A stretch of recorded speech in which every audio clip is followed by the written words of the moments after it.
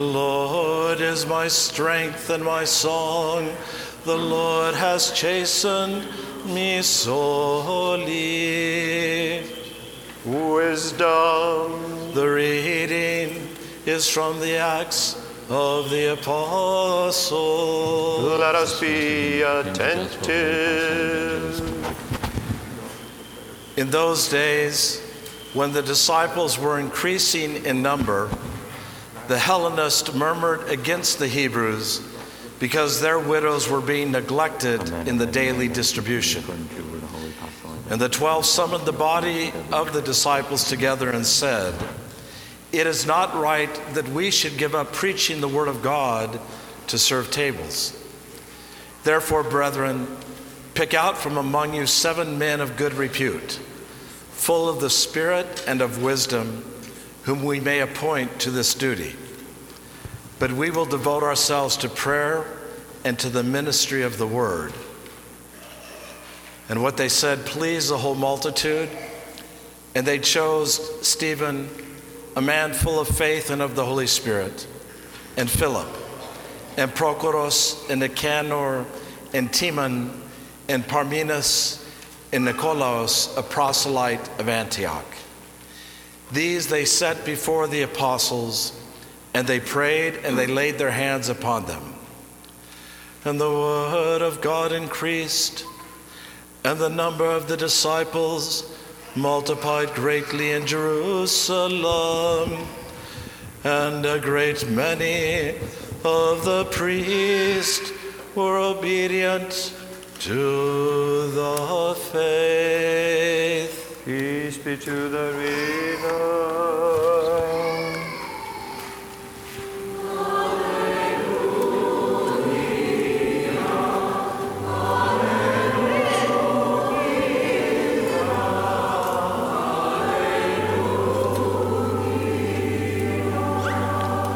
Wisdom, arise, let us hear the holy gospel. Peace be with all.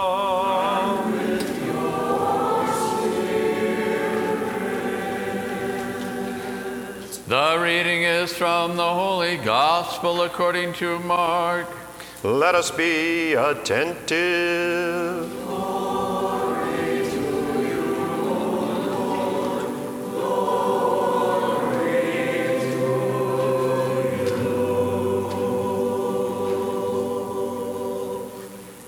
At that time, Joseph of Arimathea, a respected member of the council, who was also himself looking for the kingdom of God, took courage and went to Pilate and asked for the body of Jesus. And Pilate wondered if he were already dead, and summoning the centurion, he asked him whether he was already dead. And when he learned from the centurion that he was dead, he granted the body to Joseph. And he bought the linen shroud, and taking him down, wrapped him in the linen shroud, and laid him in a tomb which had been hewn out of the rock. And he rolled the stone against the door of the tomb. Mary Magdalene and Mary, the mother of Joseph, saw where he was laid. And when the Sabbath was past, Mary Magdalene and Mary, the mother of James and Salome, bought spices so that they might go and anoint him. And very early on the first day of the week, they went to the tomb when the sun had risen. And they were saying to one another, "Who will roll away the stone for us from the door of the tomb?" And looking up, they saw that the stone was rolled back, for it was very large. And entering the tomb, they saw a young man sitting on the right side, dressed in a white robe, and they were amazed. And he said to them, "Do not be amazed. You seek Jesus of Nazareth, who was crucified. He has risen. He is not here. See the place where they laid him. But go, tell his disciples and Peter that he is going before you to Galilee. There you will see him as he told you." And they went out and fled from the tomb, for trembling and astonishment had come upon them. And they said nothing to anyone, for they were afraid. Peace be to you who proclaim the gospel.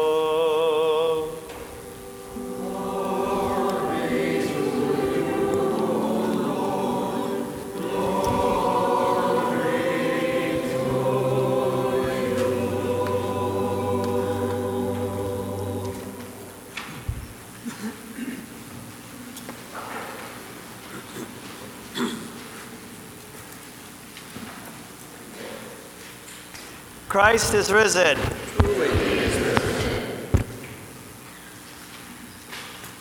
Once upon a time, Mr. Jones lived in the countryside alone, except with his pet dog.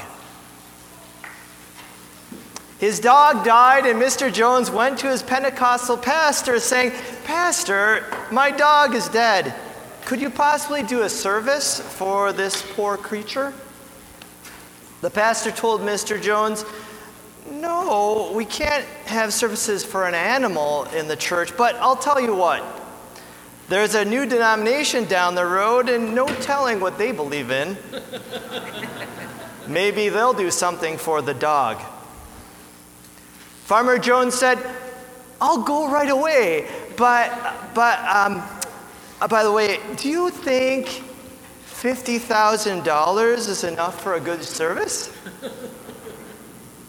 The pastor replied, $50,000? Why didn't you tell me the dog is Pentecostal?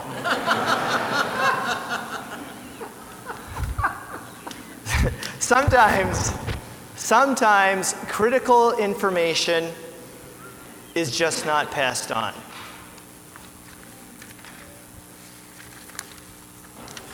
In both today's gospel and epistle lessons, we have examples of critical information not passed on. We have examples of the gospel message not passed on today. In today's gospel lesson, we read about the myrrh-bearing women and how they learned from the angel at Christ's tomb about Christ's resurrection. Today we read the angel's words. "Do not be amazed. You seek Jesus of Nazareth, who was crucified.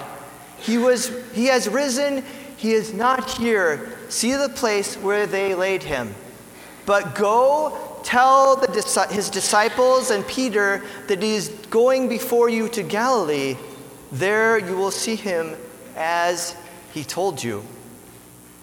And they went out and fled from the tomb, for trembling and astonishment had come upon them, and they said nothing to anyone, for they were afraid. Despite the angel telling the myrrh-bearing women to tell the disciples about the resurrection, the gospel tells us they said nothing to anyone, for they were afraid. What were they afraid of? One biblical scholar noted, quote, "It is not clear whether the women's reaction is to be taken as sheer terror or as holy awe in the face of God's mysterious workings," unquote. At first, the myrrh-bearing women didn't do what the angel had asked them to tell others due to fear. In today's lesson from the Acts of the Apostles, we have another example of critical information, the gospel message, in danger of not being passed on. Today we read the following. "In those days, when the disciples were increasing in number, the Hellenists murmured against the Hebrews because their widows were neglected in the daily distribution. And the 12 summoned the body of the disciples and said, 'It is not right that we should give up preaching the word of God to serve tables. Therefore, brethren, pick out from among you 7 men of good repute, full of the Holy Spirit and of wisdom, whom we may appoint to this duty." The 12 disciples saw the danger of not passing on critical information, the gospel message. They saw the danger of only focusing on humanitarian work in the name of Christ and neglecting sharing the gospel message in the name of Christ. They didn't have the time to do both by themselves. The apostles needed help. They fixed the situation by appointing the 7 deacons. But the danger of neglecting to share the gospel message is not just a danger then in the first century, it is a danger now. Presbytera Alexandra and I, and she is usually the brains of the operation, have talked about how the pious cliche, "preach the gospel always, and if necessary, use words," is often misused as an excuse to not say anything at all about Christ. Both preaching the gospel and serving the poor are important, but sometimes it's easier to serve the poor than to share the gospel. But the apostles are higher than deacons in the New Testament. Serving the poor is both easier and seems safer. But what are we afraid of?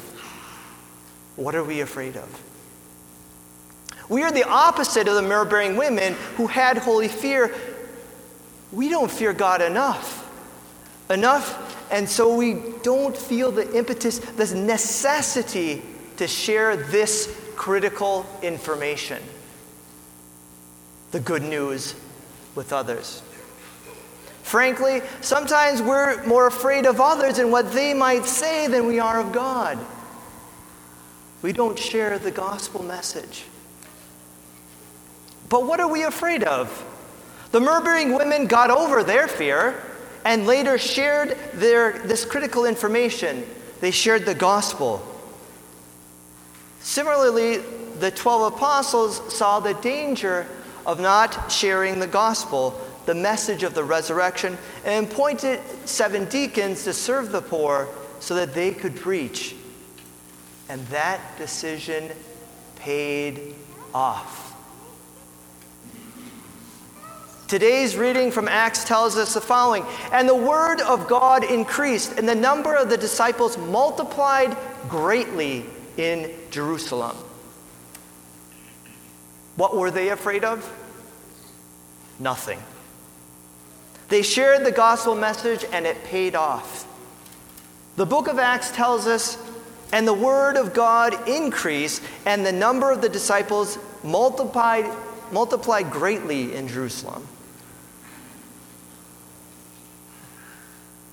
And may I ask, what are we afraid of?